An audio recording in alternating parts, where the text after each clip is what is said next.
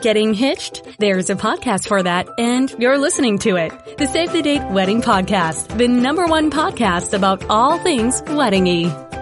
Well, I am pretty jazzed to welcome you to the 100th episode of the Save the Date Wedding Podcast. I am Alicia, the host. I have hosted all 100 episodes because that is what I do. It is such a great experience to be sitting here talking to you right now. I'm delighted to have made it this far, and here are just a couple of stats about the Save the Date Wedding Podcast. I have produced over 58 hours of this podcast. So if you were to listen, you could binge listen to my whole 100 shows so far over a weekend and still not be done.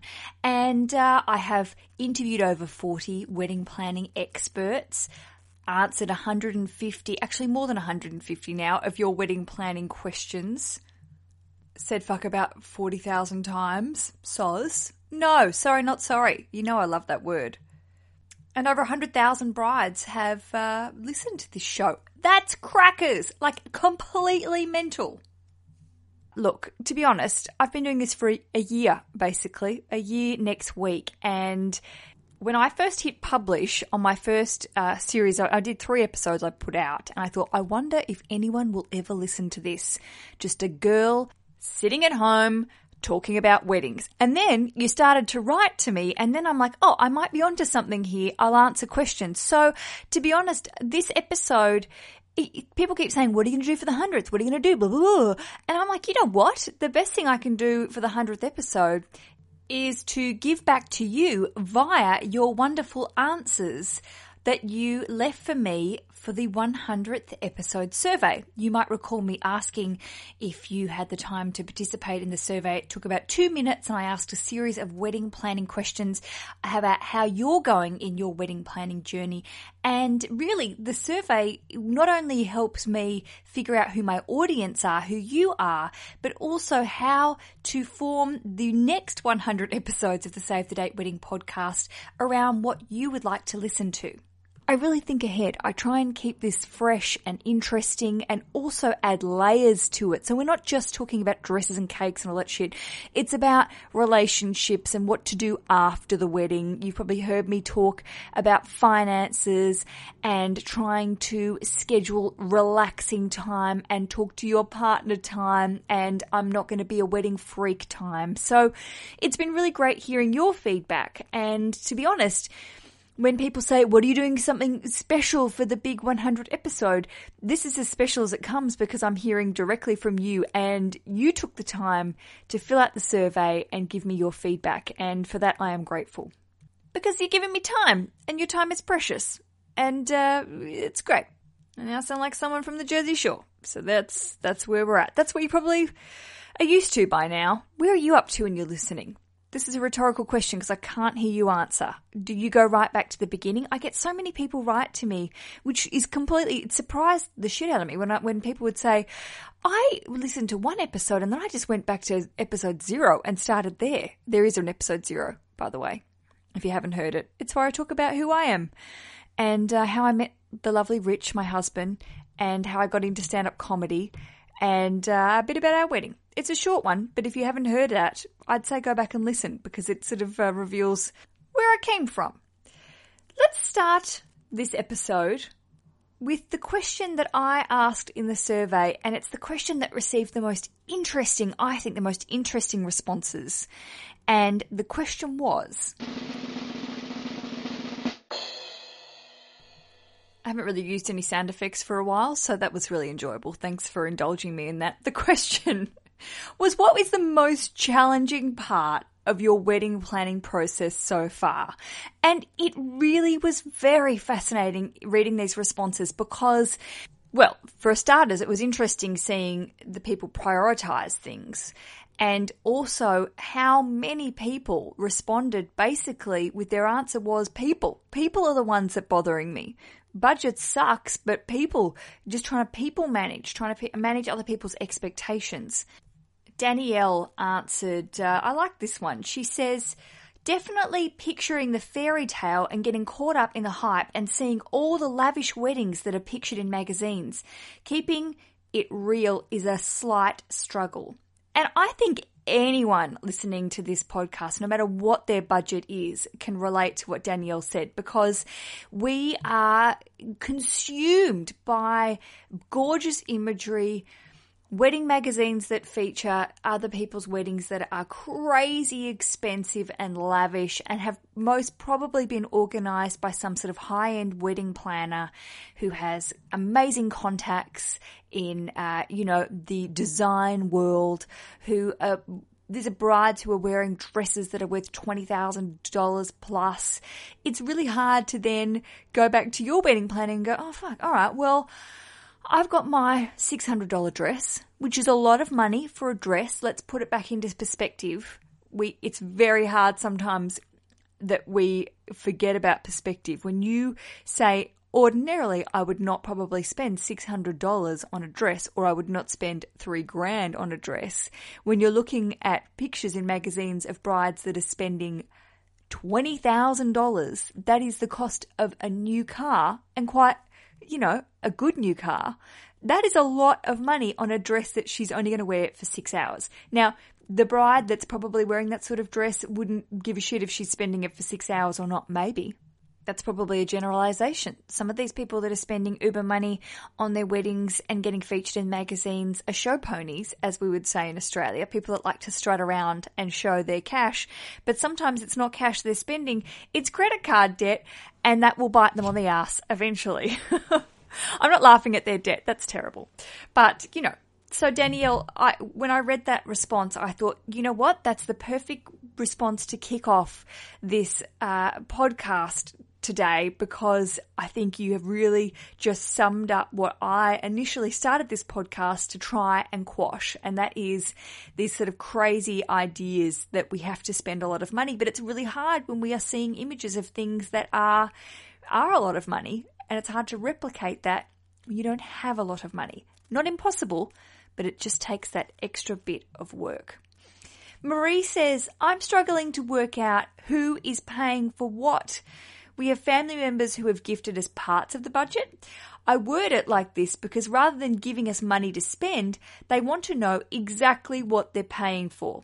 We don't foresee the exact problems with this until we started coming across big things like the dress. We now have the problem of sharing the big important things fairly.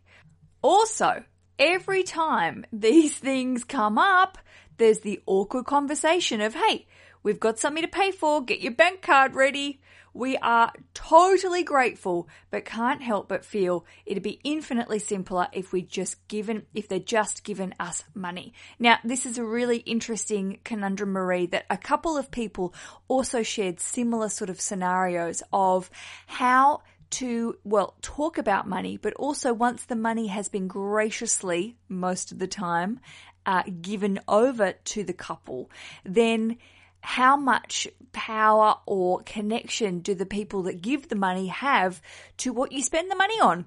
And it's a really tricky one because, of course, the people that are gifting the money, some people are happy just to go, I'm going to contribute $5,000. My darling, you go and spend that money however you want. If you want to go put it on black at the casino and possibly double it or go home empty pocket, good for you. Actually, if your parents did say that, I mean, it's probably reckless and crazy, but also a bit cool, but terribly reckless. I doubt anyone's doing this. But then on the other hand, there are people like Marie's family who have said, we want to know where our money's going, which is absolutely cool, but it makes it difficult from Marie and her partner's perspective of having to allocate funds and then go back to the people, the family members, I'm assuming, to say, we are deciding to spend your money on this, this, and this. So it sort of adds to the bureaucracy. Can't even say it. It's such a boring word. It adds to the bureaucracy. It adds to the paperwork. It adds to the conversations you have to have about money. And I agree, Marie, it's probably not the cleanest way to go about having to manage your budget, which means having to include other people in your major decisions. I'd be really interested as a secondary question to ask Marie, and probably more as a rhetorical question for you out there if you are in the same sort of position, is would you have perhaps now gone into the situation, if we could do it all over again, and perhaps have that awkward, as you say, potentially uncomfortable conversation at the top of the proceedings and say, listen, Mum and Dad, thank you so much for giving me this money, giving us this money. We're very grateful. And we're going to put it in the kitty and not really concern everyone with the specifics of how it's going to be spent. Or you share an Excel spreadsheet, or as I like to say, always a free Google wedding docs with them and say, this is the money is all going into one big barrel. This is where we're spending the money so you can see it. I'm not going to have to go and chase you about the specifics of where the money's being spent because you can see the spreadsheet. I don't know. Potentially this is where we're at, but I know, Marie, you're saying that also you have to go to them and ask for the money for each item, when also another option, another way to do it is to open a wedding bank account and then ask your parents to place a certain amount of money into the wedding bank account, link that to the Google Docs in the sense of making sure you are updating all your figures, be really transparent, you're not trying to hide anything from them, share that with them, and so they can see the comings and goings of the money. And then that's a way for you to be able to say, look, you can check out what we're spending the money on and not actually have to approach them every time you are asking for cash. I think that would be a solution that would prevent the awkward conversations. Also, as I said, transparency is something that they can't really balk at. You are being honest and open, and you don't have to necessarily have to sit down every time and ask for cash, which I totally agree. It makes you feel like a 14-year-old, and it's annoying, and you're an adult, and we should have moved past that situation. So take the power back, Marie. I think you should be able to perhaps even now sort of change the situation a little bit. Pitch them the bank account idea, and hopefully it'll get that situation off your back so you don't have to deal with it too much. Following on from the topic of family and money, I thought this was a good one to keep going with here from Tylene. She says, my biggest challenge in planning my wedding is the other people involved. From my family, my fiance's family, friends and extended family members, everyone is giving their own 2 cents, and the quote, just let me know how I can help, or have you seen this dress, or this dress is nice, or this dress, or when someone offers me their dress or some kind of decoration from their own wedding. I feel so appreciative that I have so many people who care about us and just want to help, but it's incredibly overwhelming. We've had our own style and we're trying to define and figure out, and it's just so overwhelming to be bombarded from everyone. This has actually calmed down a lot, which I think is a plus of having a long engagement. The first 6 months, though, were crazy, but it is finally cooling down. Now, Tylene, you bring up an excellent point, and that is over-generosity. I've talked about conditional generosity, which you would know as the situation where someone gives you something, money, a favour, but in response to that, they want to have control of it. There are conditions attached to their generosity. Conditional generosity. Say it 3 times and don't let it happen to you. But over-generosity is something I can happily admit I have a problem with, and that is I'm a nice person. I don't think I'm someone that's easily beaten down. I'm very opinionated, as you might know. Really, Alicia? You have an opinion? But I'm also someone that doesn't really, I have not quite figured out in my 34 years of living so far how to politely say, thank you so much for that, but I think we're going to do this without it sort of coming out in a way that sounds like either I'm ungrateful or I'm a pushover and I'll just do what they say. Every day we have to try and, improve on things in the way we deal with people and the way we communicate. And that's just one that I know I need to work on. I know my mother-in-law is a very generous person, but she's also a very opinionated person. I would say this absolutely if she was sitting right next to me. I think we would both agree we're both quite ballsy, opinionated people. And sometimes she'll say, well, I think you should do this. And you're like, well, I don't want to do that. And sometimes I put up my guard and I react in a similarly ballsy way, and it can feel a little like I'm being rude, and that's not the case at all. So Tylene, when you wrote this, my little heckles went up because I'm like, actually, this is something we dealt with when we were planning our wedding as well.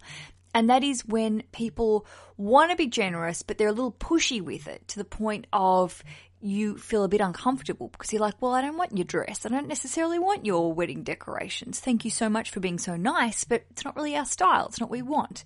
Now, 5 times out of 10, they might be offering things you actually really want and appreciate. And that is great. That is super. But if they're trying to be pushy and to the point where it's annoying you, and if you don't say, yeah, we'll take your pom-poms or we'll take your things, fine, just get off our back. That's sort of shit. So I do think it is finding a balance. Of course, you know the people in your lives, you know what they're like, you know how to react to them and the behaviors that work well in responding to them. But also, there's also a point, I think, with wedding planning that sometimes it's a new situation where you haven't had to deal with that on that level before. There aren't many situations where you are organising a big event, where you're having to deal with that sort of money, where perhaps you are the adult in the situation.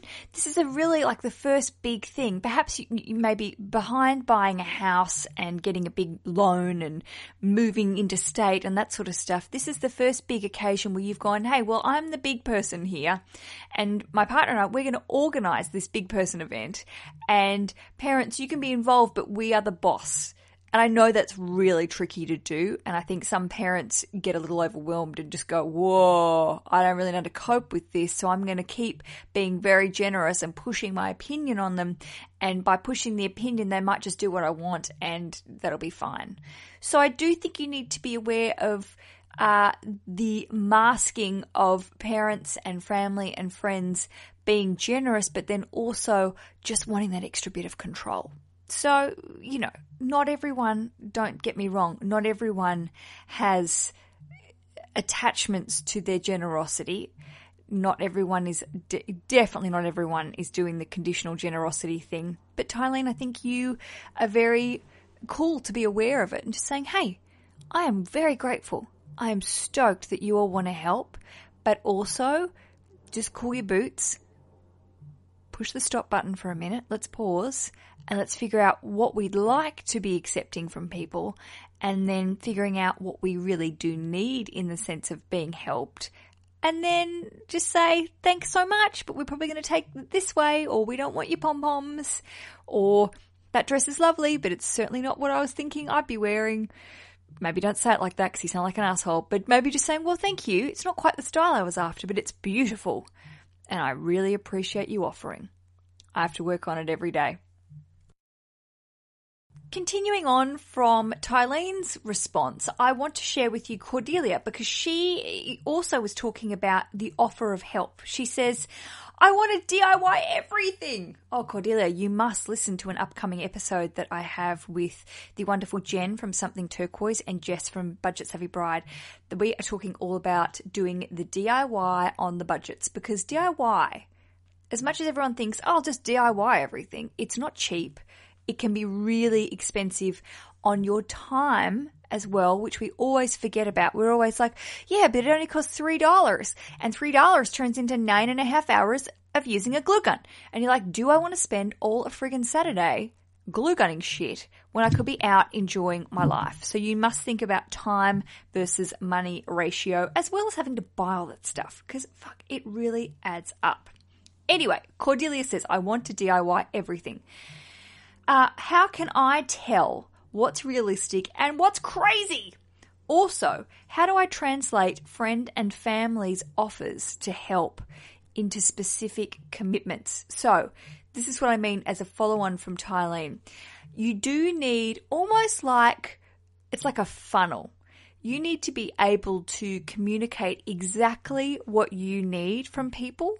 It's a way to be very clear and open and almost like a wedding dictator, but in a non-tyrant way. Because you don't, remember what we say, bride chiller, not bridezilla. Bride chiller has sort of become my thing. I've really adopted it. I've been thinking a lot about the 100th episode coming up to it and the message I want to get out. And that is, I want to create, and maybe army is the wrong word, but an army of bride chillers, like these chilled out chicks and blokes who are just taking it as they come, really not stressed. And one of the things a bride chiller is really good at is accepting help. And the way that you accept help is by definitely thinking exactly, like prioritizing is a better way to use it, thinking exactly what you need done and when, what you and your partner are physically capable of, and what you could allocate to someone else. This is really simple information that I've been giving for 100 episodes, but I'm happy to say it for another 100 episodes because I think a lot of the time we think we're superheroes, we're super brides, we're super bride chillers, and often we are not. Take it from someone who's a little bit of a control freak. I produce, I host this thing, I do all the social media, I go to full-time work. I am a complete control freak when it comes to this stuff. And eventually, I would like to be able to allocate some of the tasks, the menial stuff, not to be disrespectful, to someone else. One day, I'd like to set free some of the stuff so I could focus on helping you more. I want to write another book. I want to be able to be not going to work full time to have to pay the rent. That's sort of the thing that I want this podcast to be a viable business. I'm not afraid to say that to you. Why would I be in this position if I didn't want to make it something I could do full time? However, as a control freaky person, and I'm not saying I'm a crazy control freak, I'm just someone that knows how to get stuff done. And sometimes it's easier to say, well, Alicia, I'll just do it because if it would take me 10 minutes to describe and explain how to do it to someone else, and then they're probably not going to do it the way I want them to do it. So I'll just do it and I'll just spare up a bit later. Okay. So to bring it back to you, my dear listener, when someone offers to do something, perhaps it's not what you need to be done. But if that person is capable of doing something else on your list, I think you should be really aware of accepting help at any stage. So you could say to them, well, thank you so much for your generous offer for the flowers, but you know what? I really would appreciate if you could come over next Saturday night and I will shout us a lovely bottle of wine and we will stuff envelopes together. I need to stamp 150 envelopes. Come and do that for me. Asking for help can sometimes really suck. It can sometimes be a real challenge, especially, like I said, for people like me who think I'll just do it all, don't even worry about it, and not even to make me sound like a super bitch. I just sometimes think, I don't want to bother people. I just will do it all myself. I don't want to be annoying. And it sometimes feels like you don't want to show signs of weakness. It's not weak to ask for help. And it's certainly not weak to outsource. Outsourcing is the best thing, especially when you have friends and family that are totally up for helping you. People that are actually offering to help you, I would say 99% of the time, they really want to help you. So going on from that, Cordelia and Tylene, I hope you are still listening. The idea that you take opportunities, take generosity, and sort of like Play-Doh, mold it into something that works for you. And it might be a small task. It could be a really big task. Just pick people you trust, pick people that you know are reliable, and definitely allocate. That's a big, big point that I think a lot of us ignore and a lot of us try and be heroes when we don't necessarily need to be. The absolute running theme of the responses that I received to that first big question was parents and in-laws. Parents and in-laws seem to be massively annoying. And massively annoying in the sense, Jesus, I mean, they all have an opinion. They all want to do things. But the one that really stood out for me was from a lovely listener called Catherine. And she says, when I asked what the biggest challenge, just to repeat what the biggest challenge is you are facing at the moment when planning your wedding, Catherine says, my dad. She said, I'm in the southeast of the UK. He's in the northeast. so it's quite far away, opposite ends of the country.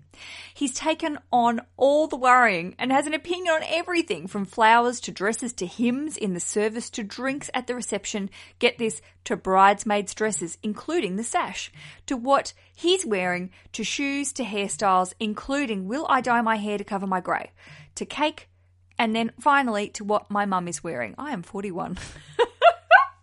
Catherine, I'm sorry to laugh, but part of me thinks, oh, well, Dad, you're a legend for caring, for being involved, because I know a lot of dads out there are probably a little bit more complacent when it comes to wedding planning. They don't really care about the details, or they don't not care. They're probably just not that chuffed or interested in the details. So, Catherine, having your dad as deeply involved in that is fascinating, and I would love to sit down and talk to you more about this because I think it's quite unusual. But also, yes, I can absolutely see how it would be a bit grating, especially when he's having opinions about your hair and dyeing your hair. I mean, back off, Dad. As my cousin Belinda would say, pump the brakes, Dad. We don't really need you to be getting involved in my hair colour. It's nice that he's interested. Again, we go back to this idea Dad's probably formulated this beautiful image of your wedding, and he's trying to help shape your your wedding around his dream image. Doesn't work that way, Dad. But it's interesting that he is getting so involved. Catherine, I think you need to partially embrace it, but partially also say, back off, Dad. Back off. Let's just get back to the basics. Help me out when I need you. But we don't be commenting on my hair colour. Or the bridesmaid sashes. Also very interesting. So many questions. Lots and lots of my lovely listeners are planning weddings from afar. Now, this is destination weddings and also people that have moved interstate with their special friend, as your parents used to say. This is Alicia and her special friend. Boyfriend, I'm sleeping with him. It's fine. They have moved interstate and overseas with their partner and then are trying to either plan a wedding at a second or third location away from their hometown, or they're going back to their hometown to plan the wedding. It seems very common and complicated. I know it's really hard when you are trying to juggle your normal life and then trying to talk to vendors, sometimes in different time zones, but also trying to talk to vendors in working hours. This is one thing I haven't really talked about on the podcast and I would like to explore more, is how sometimes wedding planning can sort of feel like a full-time job, and really how not to get fired from that genuine full-time job whilst planning a wedding, doing discreet sort of lunchtime phone calls, emailing wedding vendors and all that sort of stuff. So I will be adding that to my list of things to talk about in the next 100 episodes, because it's really hard to find a balance, and also you don't want to mess up your day job or also your brain by having to do all this stuff in office hours, but also you don't want to go home and only talk about and email about and plan weddings. So it's crazy. Adriana. And I love that she says, I love shout outs next to her name. So Adriana, this is for you, baby. This is for you, baby girl. She says, I'm struggling with planning a Franco-American wedding. Oh God, I'm so excited. Timetable ideas are very different. And when she says that, she means a French-American wedding. Timetable ideas are very different, going between euros and dollars. That's the currency over here. Helping my American friends and family figure out their trip out there, and helping my future husband's family understand why we would like to make this a little more special, since we have so many people making a very, very long journey. This is a really bold move, Adriana, and you are, as you said, you are combining two quite different cultures. And from what I know about the French ideas of weddings, they're very different from the American ideals and American sort of plans and traditions, and, it's a different culture, basically. So, Adriana, you've got a really big job on your hands to combine all of that and also keep two families happy. And as you said, you're asking your friends and family to travel from America. Now, I'm sure I'd be stoked if I was invited to a wedding, if I was in America and going to France, probably for the first time, possibly for the first time. It would be really exciting, but it is daunting. And I think as a hostess, also when you're hosting a destination wedding, it's an extra level of pressure especially now, I don't know, Adriana, it's if you are just living in France, if you are marrying a Frenchman or woman, I don't know how that sort of works. I'd be very interested to see if that's something, if you live there full time. I think perhaps you do, but it is an extra level of responsibility, and you feel like you are sort of like a tour guide as well as a wedding host, and you want to make sure they have a really nice time. Now, I know that you have a wedding venue that comes with a coordinator, so I think that there's a lot of the communication that you can be passing on to the coordinator about how you want the actual wedding to go, and making sure that you can, include some of the traditions and cultural aspects of the American wedding into your wedding as well. I don't know if it's pushing the friendship of the coordinator, but it would be nice if you could produce some sort of document or website or Pinterest page or something with some recommended tourism activities in the area of your wedding, because I suppose when people are traveling this far, you would like to spend time with them, but also if you can provide them with a couple of activities, opportunities to go, I don't know, if you're in Paris, I'm assuming you might be in Paris, who knows, but whether you are in a city centre or whatever, go up the Eiffel Tower or go on a day trip somewhere. These are something that perhaps you could certainly utilise a local's knowledge in creating a little document pack or something you can email out to say, here's some stuff we would recommend doing while you are in the local area. That's actually the same for any wedding, whether you're getting married in France or, the town down the road. If you have people coming from elsewhere, it's always nice to provide them, even with just an A5, like small fact sheet, some places to say, if you're in town for more than a couple of nights, here's our favorite restaurant. Or we would never not buy this sort of saltwater taffy or some chocolate or something from this shop.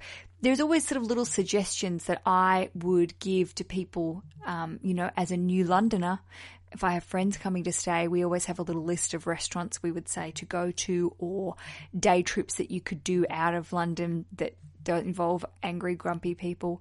So, that's another thing to add to your list of, I'm sure, already huge amounts of things to do, Adriana, but I really appreciate you getting involved and giving me your opinion on the Save the Date 100th Wedding Planning Survey. I have so much more information and things to share with you, but I think we've just hit our time mark, my imaginary 30-minute time mark, because I know you've got stuff to do, you've got places to be, you got to go, and I don't want to keep you, I'm going back to the Jersey Shore thing, and this seems like a thing I talk like this today. I don't want to be taking up your precious time, but what I do want to say is I would not have hit 100 episodes without you listening, writing, tweeting, Facebooking, Instagramming. Golly, see what I mean? There's so many of these things to do.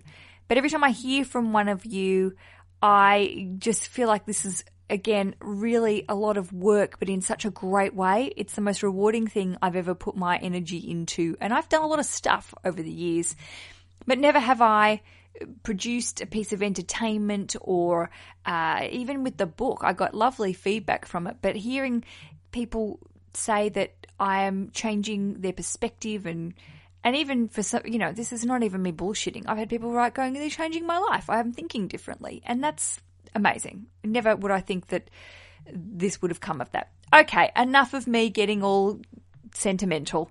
You don't need to hear it, but I'm very appreciative.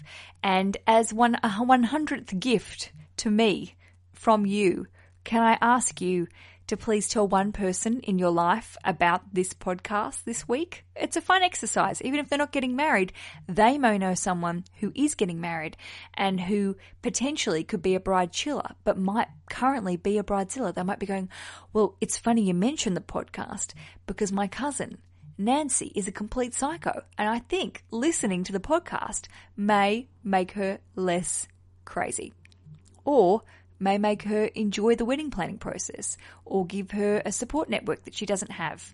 So if you could do that for me, that I would send you 1,000 million high fives. Monday's episode, you must listen to. It's part 2 of Laura Babb for Totos. I'll get her to rename her company. She talks all about how to get the best out of your wedding photographer, how to get a good deal, how to talk to them about what sort of style you're looking for, because that can be really hard. Also, we bring into the vernacular, I don't want to spoil anything here, but we come up with a new hashtag, and that is photo boner. Just sit on that for a minute. Photo boner. I ask her about what excites her when it comes to photos and photography and wedding photos. And I ask her what gives her a photo boner. And we have a lot of fun with that.